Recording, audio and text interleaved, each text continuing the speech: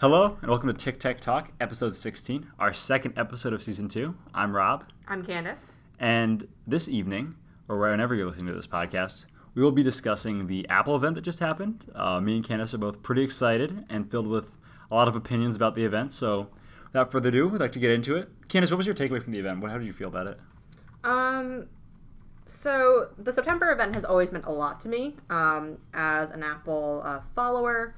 I've been watching the keynotes since I've been in high school, and there's definitely been wanes and crests in the excitement for certain devices. I remember the one for the 4 was a really big deal. I remember the one for the 5, and then not as much for the 6. So my thoughts were I'm excited for a new phone. The September is almost a second Christmas to me, and I think they're doing it in a new style where it's moving beyond the era of Steve Jobs. I think an issue that a lot of people get hung up on is oh, this is the keynote style of Steve Jobs, constantly comparing Tim Cook to him.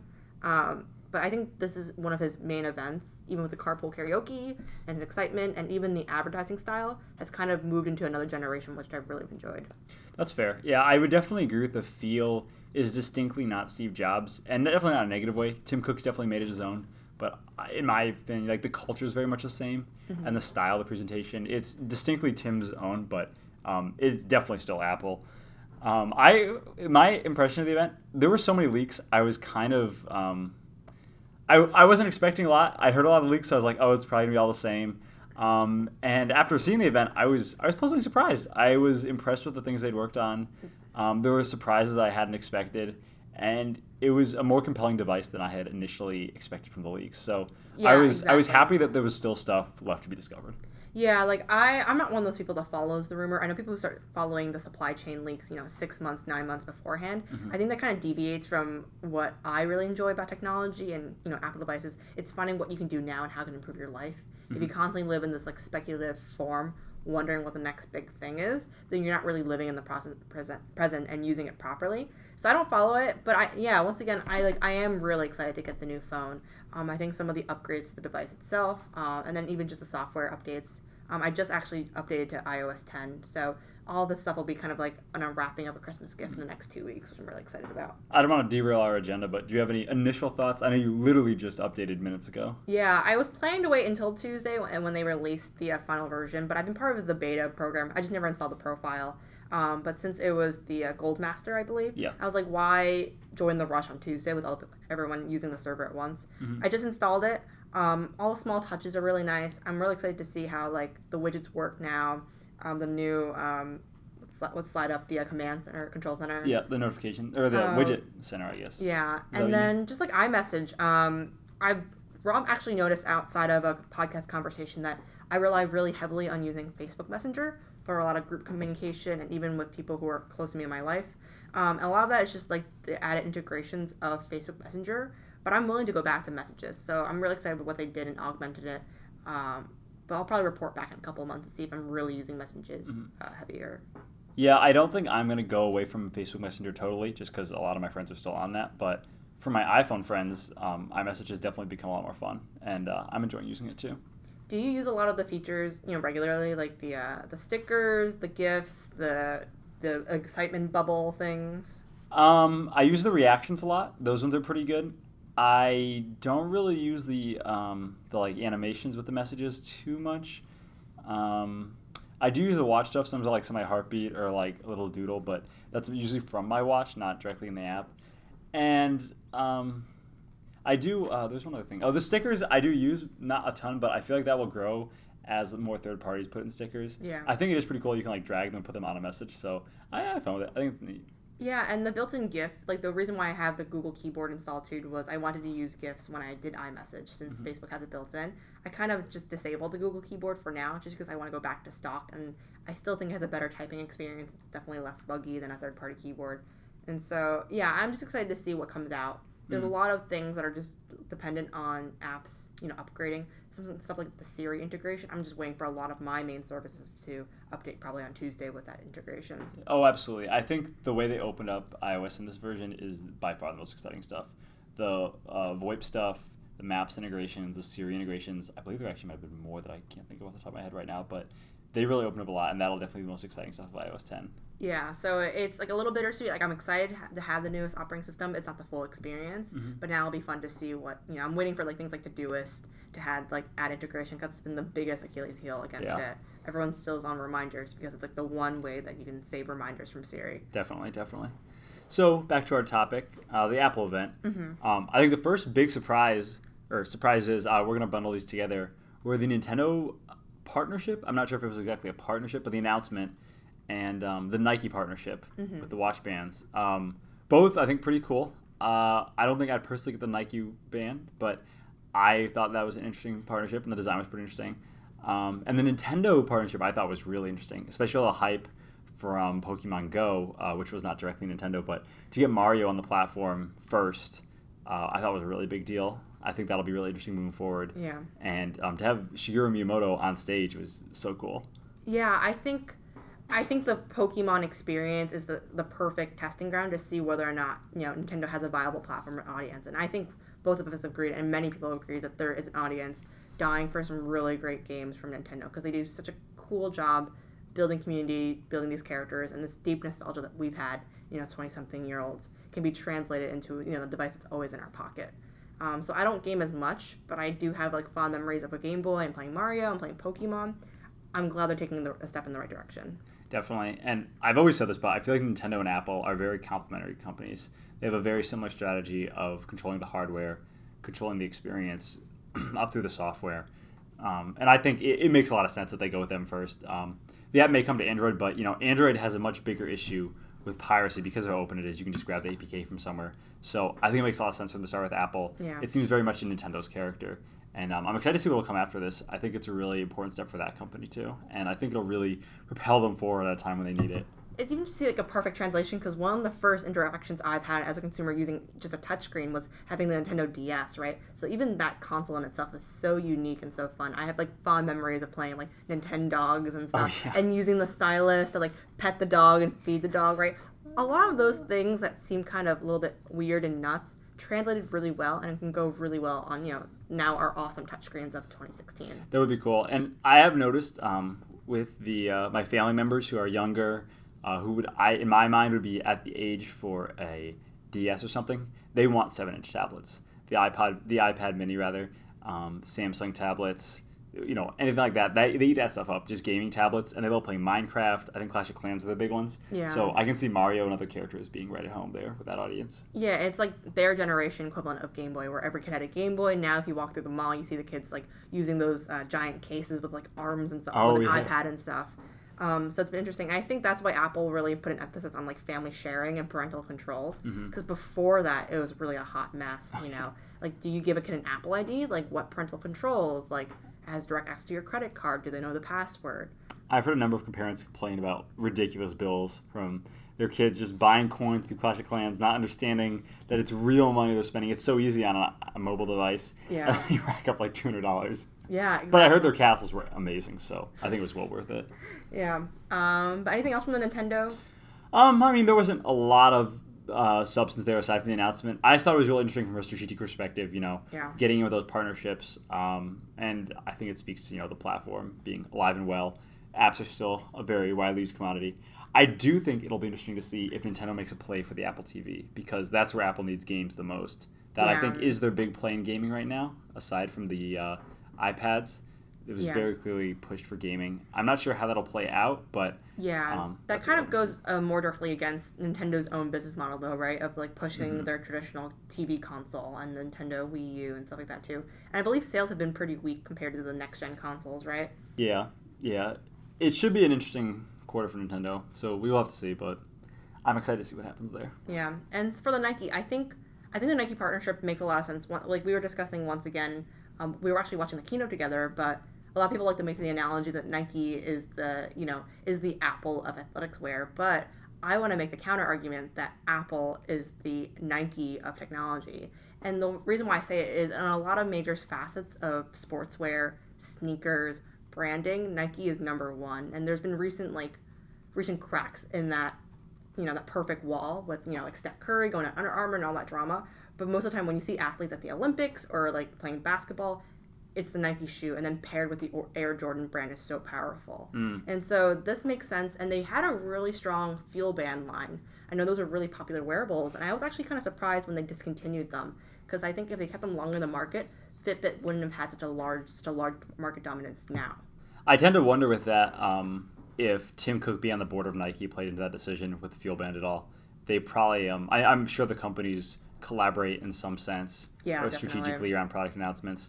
I do know, actually, I was reading up on it, the Nike Band has some exclusive access with their applications to Apple's internal APIs and stuff like that. I think it's directly integrated in with Siri, so it could start specific Nike tasks. And I have to read more on it, but it is a pretty different band from a software perspective. So it will be interesting. I think it definitely appeals to a certain market, and it's very much in line with other Nike products, and there are a lot of Nike fans. So and you are like a pretty heavy runner and things, but you're not tempted of getting the Nike one over the traditional Apple Watch, right? I am not. I know people when I was in high school that I ran with who would have been tempted to get the Nike one, though. Definitely, more serious runners go all in on Nike. I know my friends would love to go to the Nike store in New York City and get all the cool stuff, the sleeves, the shorts. Nike's pretty big in running, so yeah, it's like the brand to be, right? In almost every major sport. Yeah, and it all matches too, which is definitely very tempting. All runners got to look good with their flashy neon colors, so. And I mean that seriously. The band is very unique looking too. We understand the design language, but even the producer and I, we have some minor trypophobia, which means we have an aversion and easiness with the different patterns and holes, kind of like on the iPhone 5C cases. And so when we first saw it, we're like, we understand why it looks good, but that's horrifying. On one hand, though, I mean, you and I, existing Apple Watch owners, I'd have to look at the software, but maybe it'd be worthwhile getting the Nike one because you get additional software features, and if you already have your own bands, you can just swap it out. Exactly. So it's something I'll have to look into, actually, now that I think about it. But I got to see the reviews really on that one. I didn't really totally understand all the tweaks they made from the announcement, but it seemed really interesting. I feel like, I think any major FeelBand diehards and fanboys are kind of happy that their favorite part has resurrected into something that actually is a little bit more functional than what the FeelBand was a couple of years ago. But once again, I think this is a totally natural partnership with another major leading player to just strengthen Apple's ecosystem. Yeah, and it makes a lot of sense. Nike and Apple have done a lot of collaborations together throughout the years, so very cool. I think this transitioned well then about talking about the Nike Apple Watch now into the Apple Watch announcements. So did you want to just dive quickly onto what they really announced? Sure. So I guess just to recap for anybody who hasn't heard already, Apple Watch Series 2, not Apple Watch 2, is very similar in design to the Apple Watch 1. It's a little bit thicker. The screen's shaped a little bit differently too. The buttons are slightly different, but basically the same. It's hard to tell the two apart. It's waterproof. It has a GPS. It has a faster processor, faster GPU. There were updates. WatchOS 3 obviously will be much faster. There may have been a few other minor spec bumps. Oh, the brightest screen they ever put in the device. Yeah. But those are primarily it. So definitely welcome upgrades. The speed was needed, and the GPU should be a nice touch. The applications they showed off looked pretty great. Personally, I'm pretty excited about it. That said, if they had released the same watch they already had and put a GPS in, I think I'd still say I was pretty excited about it. I really want to have that GPS in my watch so I don't have to bring my phone. I'm going to wait and see. I'm not going to pre-order it. I'm going to evaluate WatchOS 3 on my current device and kind of see how the field plays out. But I think it's a pretty compelling product. I think it's a very natural iteration. And yeah, I'm excited to see what they do with it. Yeah, I had a feeling that they weren't going to do that much of a change of maybe the body shape or the features. These are all incremental upgrades. They are very important, especially with the built-in GPS and things like that too. But I'm not really inclined, and I'm one of those people. I'm always pretty inclined to upgrade to the newest device. But I think I have a hunch that WatchOS 3 will be enough of a speed boost for me that I'm actually okay with keeping it, because I don't really need the GPS, and I know that they also added functionality for swimmers to do strokes and stuff. I don't recreationally swim. I swim on vacation.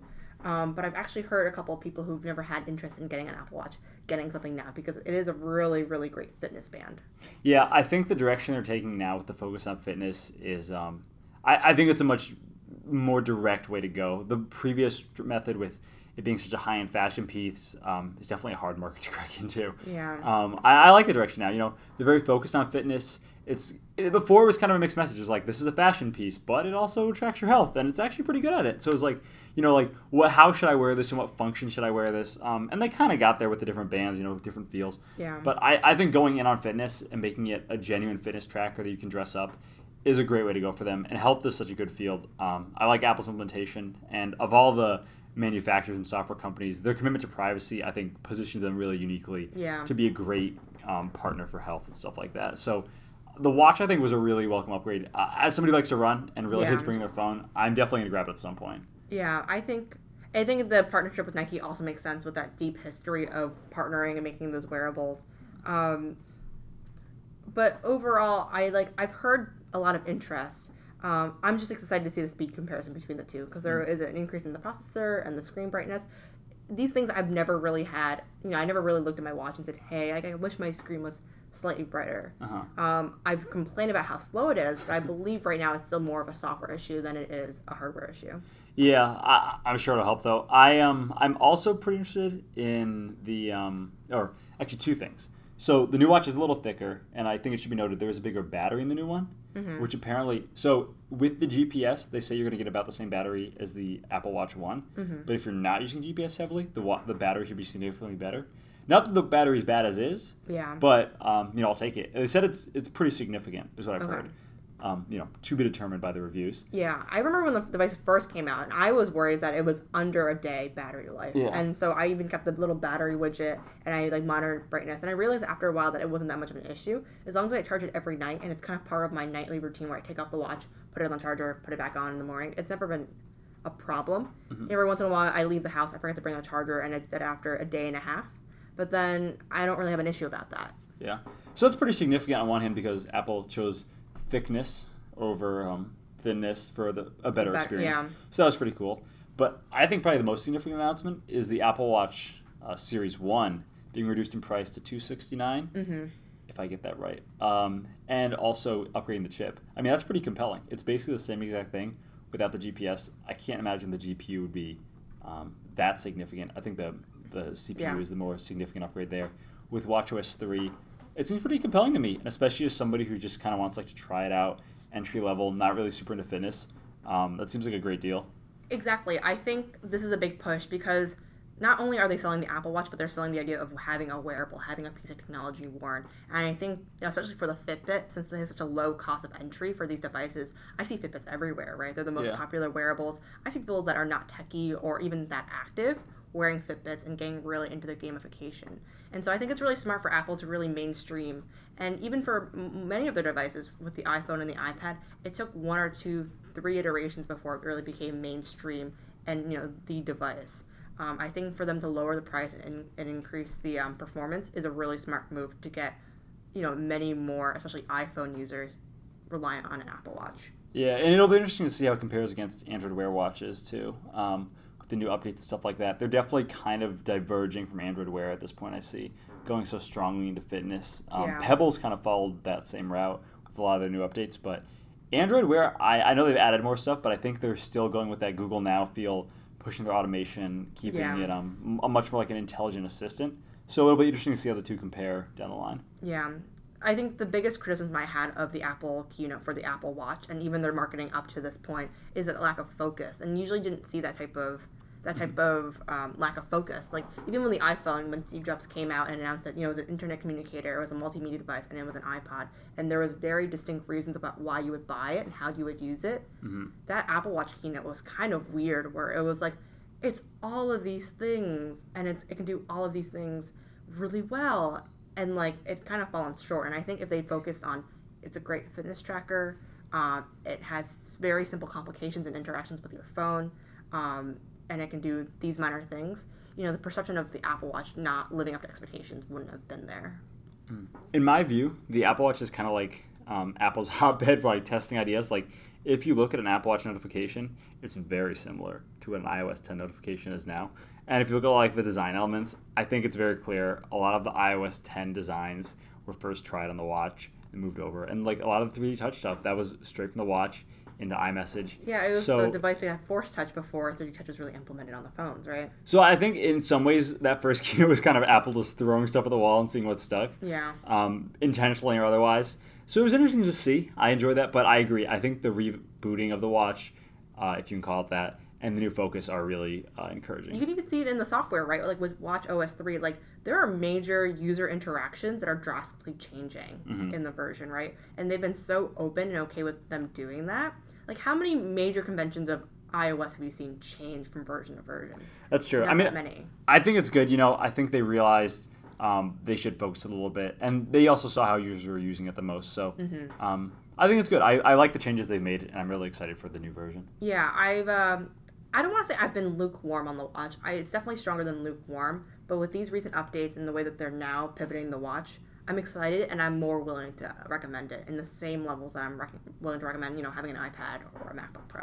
Oh, and I would totally agree. When I describe the original Apple Watch that I'm using right now, I always tell people it's a great watch. You can change the watch face, you can change the bands, and that alone, I think, for me, is a pretty big selling point. I like to, like I said, I have a sports band for when I'm working out, and I can quickly switch that to another band if I want it to look a little nicer, wearing like a job interview, something like that. So to me, that's a value that I find, and getting notifications on it is pretty good in the fitness tracking. But the other features, to me, have not been really utilized that well. So I think the new focus is great. I think, I hope it'll change how I use my watch. Yeah, I'm excited for that software update. If anything, the most, even compared to Mac OS or iOS. If the speed's there, I think it'll be really compelling. Yeah, and that's really the big question. And those interactions, even like having that side button change away from having your contacts and having your most recent apps and all that, really excited. Yeah, the context thing was a little interesting. That was like a hard push for something I don't use as often, and it probably didn't expect users to feel as distant to the feature. Yeah, so I'm excited for that. All right, next on our list. Onto the thing that really made me raise the volume on TV while we were watching the keynote. This is kind of my bread and butter of the September event, and this is the iPhone event. Sure. You want to recap this one a little bit? Yeah, so this is where Apple, once again, announced their newest iteration of the iPhone, which is the iPhone 7 and iPhone 7 Plus. And so, coming from this perspective, there's two models. They're keeping also the other models as well. But probably some of the biggest differences is, of course, the increase in the performance. And they always like to emphasize the power of the A10 Fusion core and how it compares. And it's over like 120 times faster than the original iPhone. Also, the cameras, I think, are probably also very noticeable, especially on the 7 Plus. And so the one thing they've implemented is having a dual camera system on the back of the iPhone 7 Plus. And so when I saw this in speculation and in rumors, I thought it was very similar to what HTC has done for a couple of years now, having two cameras to allow to have that kind of like Lytro effect where you can change the foreground and the background of an image. And also doing like motion and stitching it to have super wide view. But for Apple, I guess they kind of use it as a justification for allowing you to have a really great wide angle, clear, sharp shot, as well as having better zoom that's not utilizing digital zoom. Yeah, so going to the camera, first of all, I think it's great they brought OIS to the regular iPhone. I think that'll definitely make it, for single lens cameras, I mean, that seemed pretty awesome. And the bump didn't look as bad as I had thought it would. The leaks definitely weren't telling you the final product in that sense. So that looked pretty nice, blended very nicely with the design. But the iPhone 7 Plus, when I first saw the two cameras, and when the rumors were saying it's only in the Plus model, I had mixed thoughts about that. I was like, are they going to fragment features for one or the other? I don't really think that's a good way to go. I think the way they have it where it's one platform, keeping the features consistent is really solid. But the implementation ended up being pretty good. I think what they did there, it makes a lot of sense. Doing optical zoom and not having a telescoping lens is pretty huge. And I mentioned this to Candace earlier, but people have speculated online that a dual camera system like this could easily be used for something like the Kinect, where you're modeling something in 3D space. So I hope there's maybe aspects of that down the road, or developers can access these new cameras in unique and interesting ways. I think there's a lot of potential there. I think that was one of the most surprising updates to me. I was kind of unsure of where they were going with the camera, but it seems really awesome. And I think this year I'll be going from the regular iPhone model to the Plus. So Rob's joining the Plus Club. Yay! Welcome. Thank you. To the Plus Club. Yeah, it'll be interesting to see for sure. I think, so it was kind of cheesy the way they did it in the keynote, but I think it was pretty effective. Phil Schiller showed an image, and they're like, it was taken by a high-end camera, and let's talk about why the picture is so great. And they're like, let me pull back the curtain. It was taken with the new iPhone 7 Plus. Oh my goodness. But I'm not sure if it is just Apple marketing, but those pictures look really, really good. And I think one not as emphasized feature of the camera upgrades is the dropping of the aperture. So they went from an aperture 2.0 to 1.8, and I think that will make a really big difference. I know that they're including in the software a now special version of the portrait mode, which focuses on finding your face and then blurring the background using software. But even just having a lens that can stop down a little bit more will make a big difference for pictures like that. Mm. Yeah, it was very interesting with they marketed it. Phil Schiller was pretty funny with that. I'm pretty excited for the camera, definitely. It probably is the most interesting feature of the new phones, in my opinion. It seems like it's absolutely stellar, and from what I've heard from people's hands-on experience, it does live up to all the hype they put into it. So that'll probably be really great if that can really replace, well, I guess my existing iPhone camera. That's the only camera I have. But if it can compete with point-and-shoots more, and I guess approach on DSLR territory, not not one-to-one, but getting kind of like a feature parity would be really cool. Yeah, exactly. I'm super interested because I just have a brand new point-and-shoot, very high-end point-and-shoot, the Canon G7X Mark II. And I bought it for that reason where I wanted to upgrade in quality. And now I do kind of want to compare and see how much closer are they getting. Like, do I ever need to still carry this Canon? I have a feeling that I still will. But one interesting aspect is, for a lot of people, the best camera they currently own and then probably will ever own are the ones that are on their iPhones. Mm-hmm. So these jumps, even if they're incremental every year, make a big difference for people capturing the memories, especially if they have kids or family members and things like that too. So it's been a big upgrade. Even the front camera had an upgrade too. So remember for the longest time they did not upgrade the front camera. It was only until a couple of years ago where they started really taking selfies, Snapchat really seriously. A boost in that as well. So I'm excited to see what that'll look like. Definitely. Let's see. They also had the new screen, the HD Plus. I think I wasn't totally exactly sure what they did there. I think it's a wider color gamut they were saying, so now pictures can really pop. A lot of colors. A lot of focus on visual stuff this year, it seems like. Yeah, and like a lot of these are things that I really never look at my phone and say, oh, I wish I was faster. I wish the screen was slightly brighter. Things are like, I wish the battery life is a little bit better, and they have increased the battery life. That's pretty huge. 2 hours. I was reading about this. They say the current iPhone battery life is about 10, they say. 10 or something.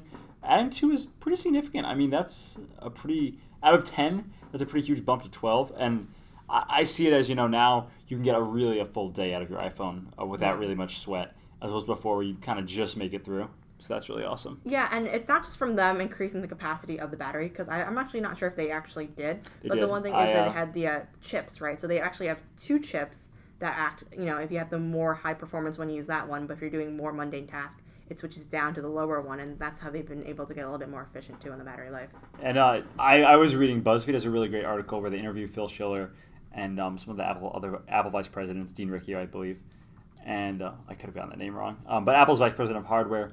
And they have upped the battery about 14 to 15% while keeping the thickness. That's awesome. Yeah, so, really listening to the consumers on that one. People have been clamoring for them to keep the thickness the same and just add more battery. These are the tangible changes I want to see. Because you can keep bumping up the display and you can keep bumping up the performance. But the thing that everyone is buying, especially with things like Pokemon Go, or, it's like every single day someone asks me if I have a charger, especially with the smaller, older models of phones.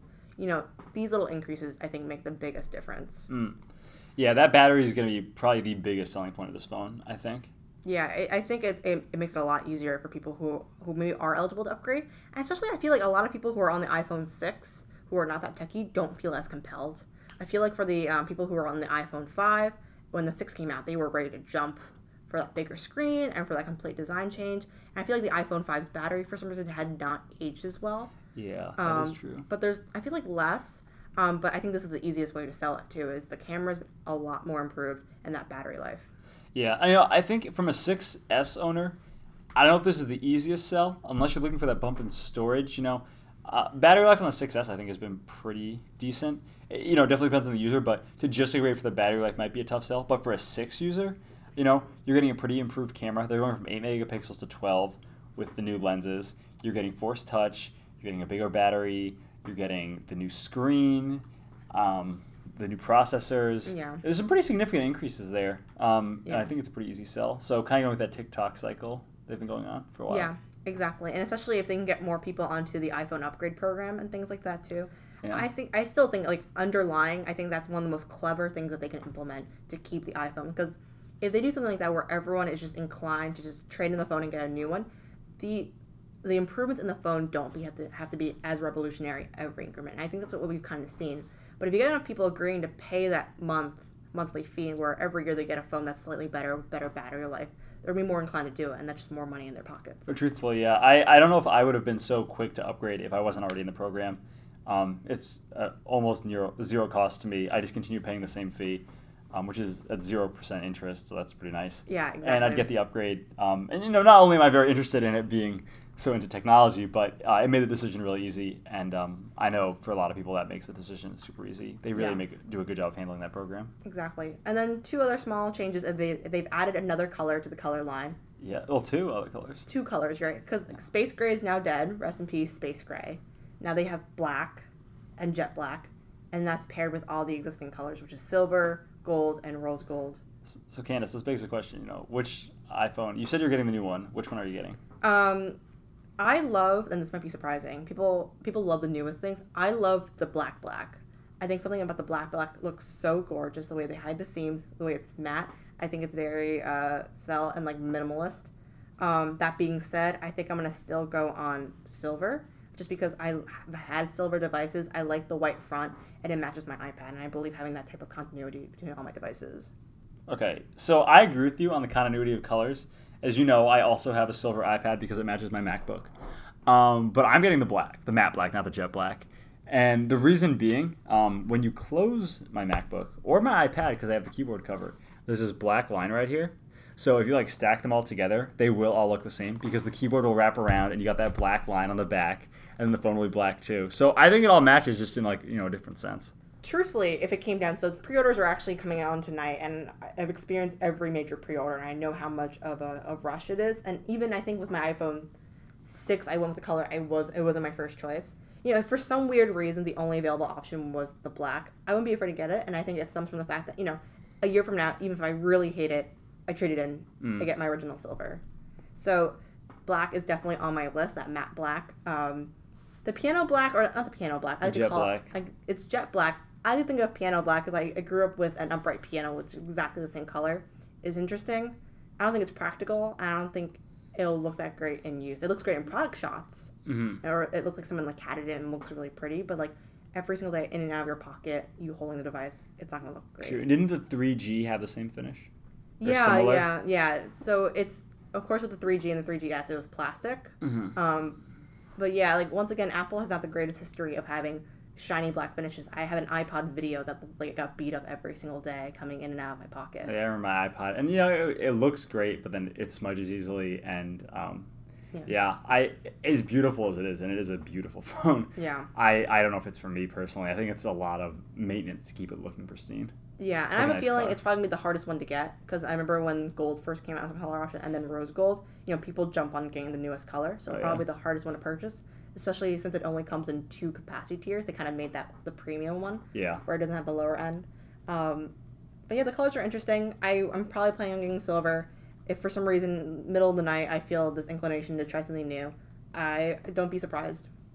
So there's one other detail, the headphone jack, or lack thereof. Yes. So it's something we should talk about. Definitely. Now, they did introduce the AirPods, so you have 2 choices now. Lightning earphones bundled in the box, or 3 choices really. Your Lightning to analog adapter, or the AirPods, which are $159 for Bluetooth wireless earbuds, which are essentially just like their earpods, with the cables chopped, and you just put them in your ear. What do you think of them removing the headphone jack?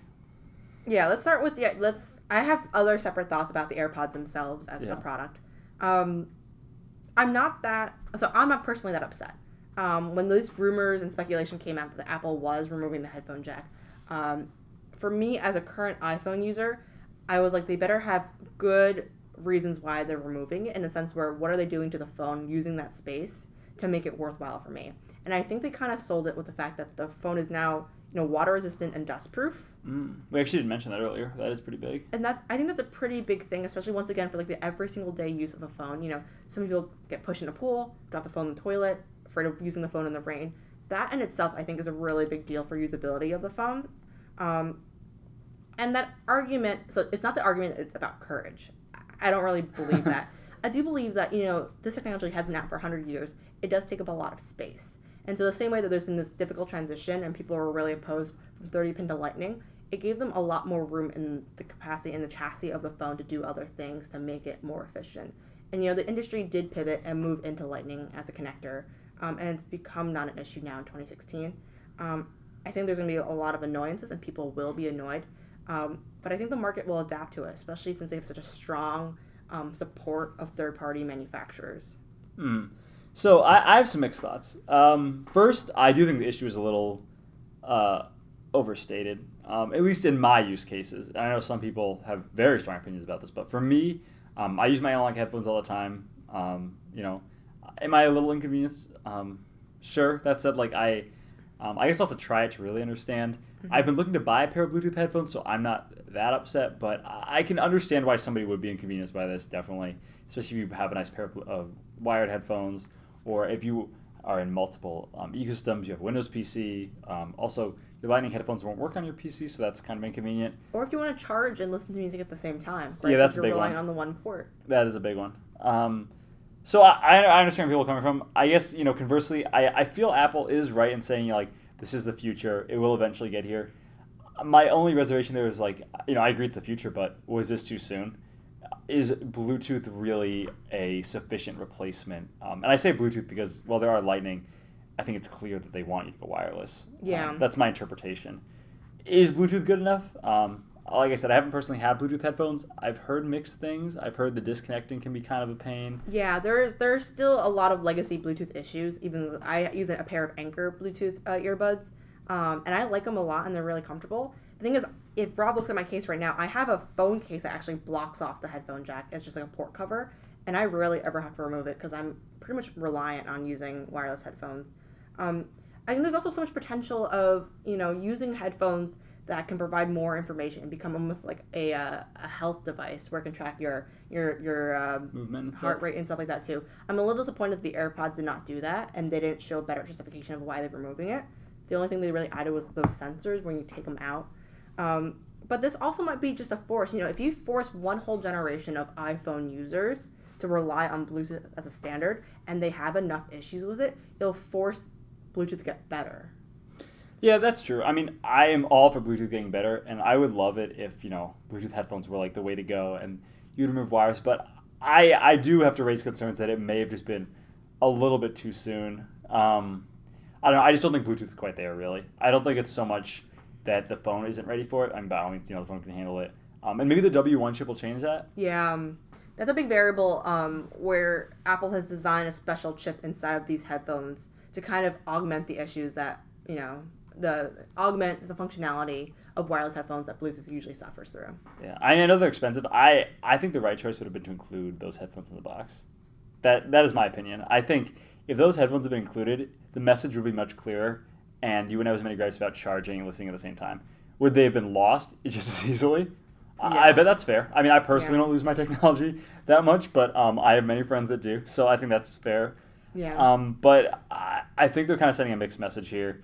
It's good on them including the adapter. That's pretty huge. They didn't do that with the Lightning or 30 pin, but and the adapters are a lot cheaper. I had a feeling for some reason I swore I was like, this adapter is going to be $29 to go from Lightning to auxiliary. It won't come included in the box, and and they're going to be like, deal with it. But they've actually taken I feel like a softer stance on it, where they include one in the box for you to use, and buying additional ones are only $9, but they are $9, especially compared to Apple's traditional pricing of $19 and $29.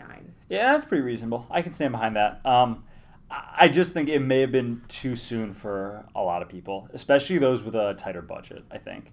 If getting wireless headphones, at least currently, is not very easy to do. If you look at Bluetooth headphone sales, the $159 price they're asking is actually kind of on the low end as far as quality Bluetooth headphones go. Yeah.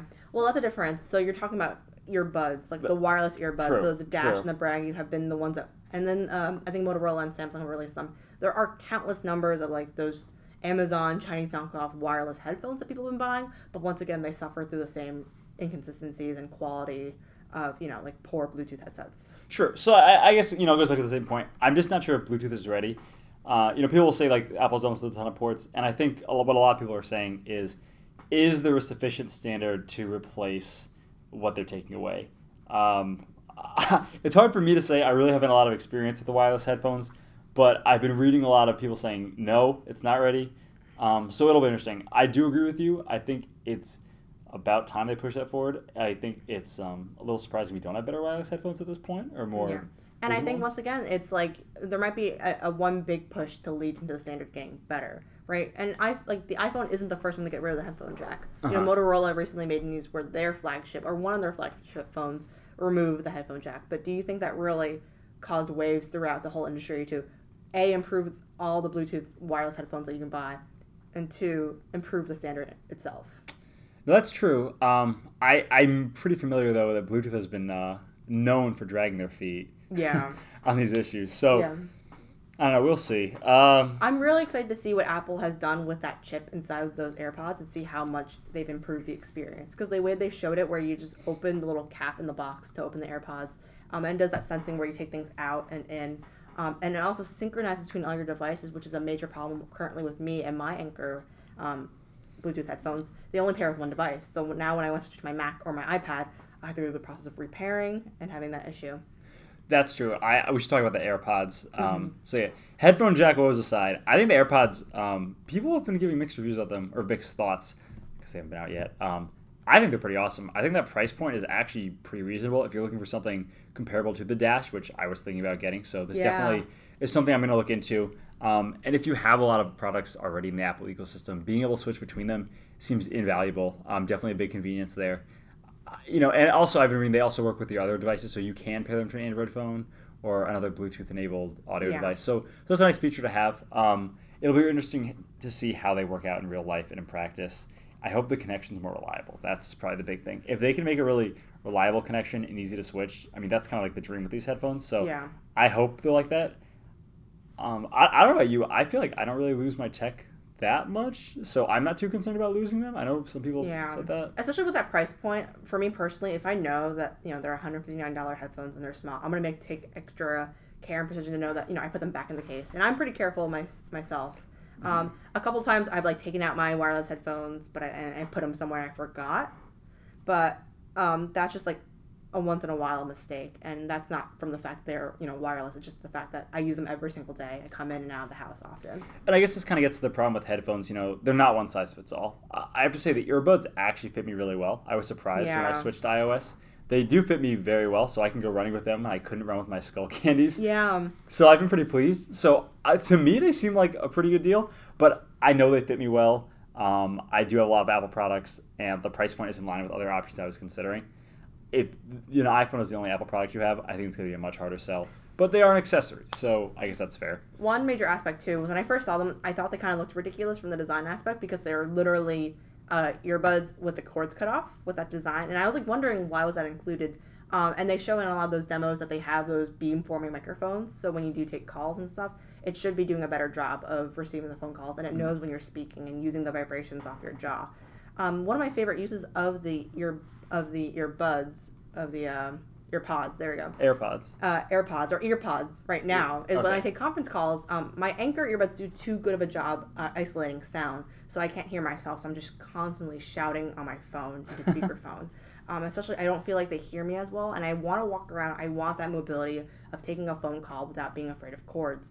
I think these are a perfect device for it because they have that design element of being better microphones. And they also don't completely block out the sound, so I still have that ambient noise. So I think they're going to be a really great device taking conference calls, talking on them for a long time, holding a conversation. So I'm going to hold off definitely on the... I mean, they don't come out till October, but I want to see what people say, how they're received. But if they do what they said, I think it's a pretty compelling product. One thing I wish they did, I don't think they should have gone as far and put them in every box of every iPhone. That would have been really interesting and made the argument smoother. If anything, at the least, they should have released them day of launch with the iPhone. If you're going to make this argument that the phone is going to rely on this chip and you're going to have this great experience, I think you should have had it day one. People are going to forget and people are going to gripe about the lack of the headphone jack for a month and a half until you release your sound replacement for them. Literally sound, quote-unquote, sound replacement for them. Personally, I'm not bothered by this because I'm kind of curious to try out the phone with the Lightning headphones and see how that'll work out, how my life will be, using that port. And I'm interested to evaluate the inconveniences, but I do see what you're saying. I think a lot of people would be like, yes, I want the solution now. Even going into the Apple store and, an Apple specialist explaining to someone who's, usually buys an iPhone, like, I heard on CNN that there's no headphone jack, like, what's going to happen? And they're like, it comes with a pair, also comes with an adapter, but we also sell this alternative, and we think this is the right solution for the future. I think it's an easier sell to be like, all right, $150 more, put it in the basket. Let me see how they work. Yeah. Yeah, that's definitely a lost opportunity, but I think it's just something with the supply chain, and we see it a lot where, major features are either delayed or have supply chain issues. I just hope that it doesn't stop the progress in the conversation. For them, I think the big deadline is get it out by Christmas season, Black Friday specifically. So yeah, for most consumers, I feel like I predict it's probably a non-issue. I haven't seen a lot of people complaining about that, so. Yeah, we'll see. I was just disappointed because when I saw them talk about it, I was like, oh, I'm going to pick those up when I pick up the phone next Friday. I can't wait. And they're like, October. Yeah. And I was like, okay, I guess I will use my Bluetooth earbuds from now on. But yeah, it's a very interesting product. A really interesting choice there with moving the headphone jack. But I do agree that, like, ultimately, moving forward, this is the way to go with audio. I think it'll be really powerful once there's more in this space. But right now, I think there is going to be some discomfort. Growing pains, maybe. Yeah, I think every time they do some type of transition. I remember, like, having an iPhone 5, which was the first phone with Lightning, and for a good 6 months, it was so hard to find reliable third-party cables that were affordable, really relying on the one that Apple included in the box. Going to someone's room, like a dorm room when I was in college, and not being able to charge my phone because everyone had 30-pin, super uncomfortable, not great. Go forward now, and everyone has Lightning. The port is smaller, it's reversible, there are benefits of using Lightning. It might be just a transition year, and you've seen that with different versions of the iPhone as well. Yeah. Too early? Well, we'll see. But I do agree that it is where audio is going. Unless it was like 5 years from now where really the standard, even not Bluetooth, but something else came out, I think this argument could have been made every single successive year after this, too, if they did remove the headphone jack in the next version, too. I do think consumers, though, are not going to be... they're going to have mixed thoughts on this, for sure. Oh, yeah, definitely. Like, I'm thinking of major iPhone controversies. The big one, like, don't you think it's interesting even now that people don't have the concept that Apple moved from the 30-pin to the Lightning once? There's only been one major change in the port of the iPhone. And people still think that every single year when Apple releases a new phone, it's going to change. I've heard that from so many different types of consumers, from my own parents to different people in college. People think that, like, it's in constant flux when they've only made one conscious decision to change that data connector. That's a good point. I mean, Apple, I think, gets a lot of attention because of the size of the company. Definitely much more than most tech companies, definitely because of their presence in the consumer space. That is a fair point, and obviously the headphone jack hasn't been changed in hundreds of years, as they said, which is true. I'm just making the point that there is going to be a lot of reverberation and a lot of pushback and negative feedback. But once again, I think it's a push towards progress, and I think it should have been sooner than later. I think they should just done it. It's a matter of just ripping off the Band-Aid and seeing where the market can adapt to and how the consumer base can adapt to it. I think the scab is still healing, but I agree the wound has to heal eventually. So I guess we disagree a little bit there, but yeah. No, I do think overall it's an issue that's been taken kind of out of proportion, personally. But yeah, for some consumers it is really important. I understand that. Yeah, there's audiophiles and things like that too, but I think there's enough solutions and the market will adapt. And for me personally, it's not a major change in how I use my phone. So for me personally, I don't really mind. Maybe one day I'll want to plug in a pair of headphones and I don't have the adapter with me, but that's one minor inconvenience. Fair. So, looking forward, iPhone 7 under the belt, prospectively new models coming, but some pretty big changes this year. The software, Mac OS Sierra also, all the platforms have been refreshed. What are your thoughts on Apple? We kind of started with this, how it's Tim Cook's Apple now, recently celebrating 5 years as a CEO. What are your thoughts, just reflecting on the company? A lot of the deeper passion, the reason why we're speaking about this, and I have so much to say, comes from a deep alignment with Apple's vision of what technology should be. And a lot of their devices have fit into tool sets that have allowed me to be, at my max potential as a student, as a daughter, as a sister, things like that too. I think that's why I align so highly with the brand and a lot of stuff they're doing with technology. There's a reason why I get up in the middle of the night to pre-order the phone, and there's a reason why I love using the software. And I think the 5 years with Tim Cook has been very distinctly Tim Cook. And I was always really terrified that whoever was going to take over was going to be this constant comparison piece between, Steve Jobs and the figure he was versus the leadership, whatever decision Tim Cook made. And I think he's done a great job, and I think he's been not afraid to run it in his distinct manner. And he's known for being a really tough manager, a really, really thought-provoking leader in his own sense, too. So overall, I always will have major gripes with certain aspects of how Apple looks at innovation and designs certain aspects of the experience. But overall, I'm excited for these new products to come out. Yeah, I would agree with a lot of that. I kind of said it before, but Tim Cook definitely has a unique feel. I think he's definitely put his face to the company and his own unique spin on things. It's clear from the increased focus in social issues and their presence as a corporate citizen around the world. And I think that stuff is really big and speaks magnitudes about the character of the company and really who they've grown into. I think it's also fair to say they've kind of matured in a sense, Yeah. They're not this scrappy company. Maybe scrappy is not the right word, but they're not the Apple of the early 2000s. And it's not the Apple versus Big Brother. In some sense, in a lot of major industries, they are becoming this bigger dominant force where, they are the Goliath. Yeah, the role has definitely changed. And I think they've taken that with stride. They've kept a lot of the core values the same.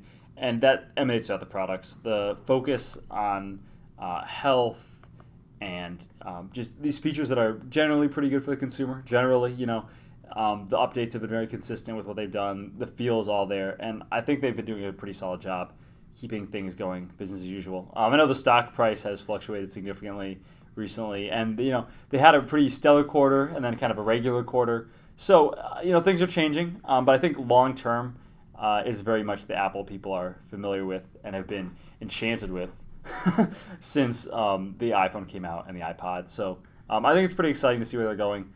I think this release will be really interesting. I think it's definitely a little bit different than the others. It's not met with the same fanfare, for sure. But holistically, I think they're retaining much of the same character. Yeah, I think there's a lot of a deeper refinement and understanding of how these mobile operating systems are working and that vision of a more mobile future. And it's some things I think we'll take for granted, but once people start using it and then even switch to a competitor, we'll miss that refinement. I think that's going to be a core strength for Apple in the future when they're designing software and selling it. True. Mobile is definitely maturing, and the way people use mobile is, and I think it's also fair to say, there's a significant amount of saturation in the market that wasn't there before. Yeah. Which is an opportunity on one hand for Apple to really push their mobile solution and drive those services associated with it. But it definitely presents some challenges for them, so it'll be interesting to see how they move forward. Yeah. One quick thought, I just want to rant really quickly in public about how in iOS 10 there's not many changes to the iPad, especially for the iPad Pro. A lot of graphical gripes about it, not been updated. They've been saying that it'll be coming in a 0.1 upgrade, but I am a very, very loyal and heavy user now of iOS as a competing platform with my iPad Pro. I'm waiting for it, Apple. Please don't disappoint. Truthfully, I got my iPad and then I almost immediately put on iOS 10, so I really can't say the same, but I will definitely take your word for that, Candace. And I'm waiting for those point updates. Yeah, I've heard that they're coming with much bigger things like switching like the app switcher. I just wish it came out all at once, but I understand and I will wait patiently. I think with what they're doing now, they're definitely moving to more of a not quite continuous integration, but something more akin to that where the updates are more constant. Yeah. They're definitely more. It's not like this once a year thing. They're going to try to put out features all the time, like we got the night shift mode. Yeah. Stuff like that. So I think that's a great change in how they're also allowing updates and deletion of stock apps through the App Store. A lot of this movement is really positive. Once again, I think these are refinements to fix a lot of the tiny gripes I now have with iOS. But overall, I'm really excited. Yeah, it's been really exciting. So we will see what happens. Yep. So thank you guys for listening. So once again, you can find us on iTunes, Overcast, Pocket Cast, TuneIn, Stitcher, and in the browser. We're also on social media, and actually recently during the Apple keynote, we've been tweeting on our Twitter, which is TikTok Show. I'm Candace Poon on Twitter, and Rob is at Russo_Rob on Twitter. And the one last thing is we also have an Instagram. We'll be posting pictures and other thoughts as well, and that's also at TikTok Show. We really appreciate it too if you guys have the time to review us on iTunes, because that really helps with our search and also our popularity overall. But we want to thank you guys for listening to another episode. Thank you. Bye.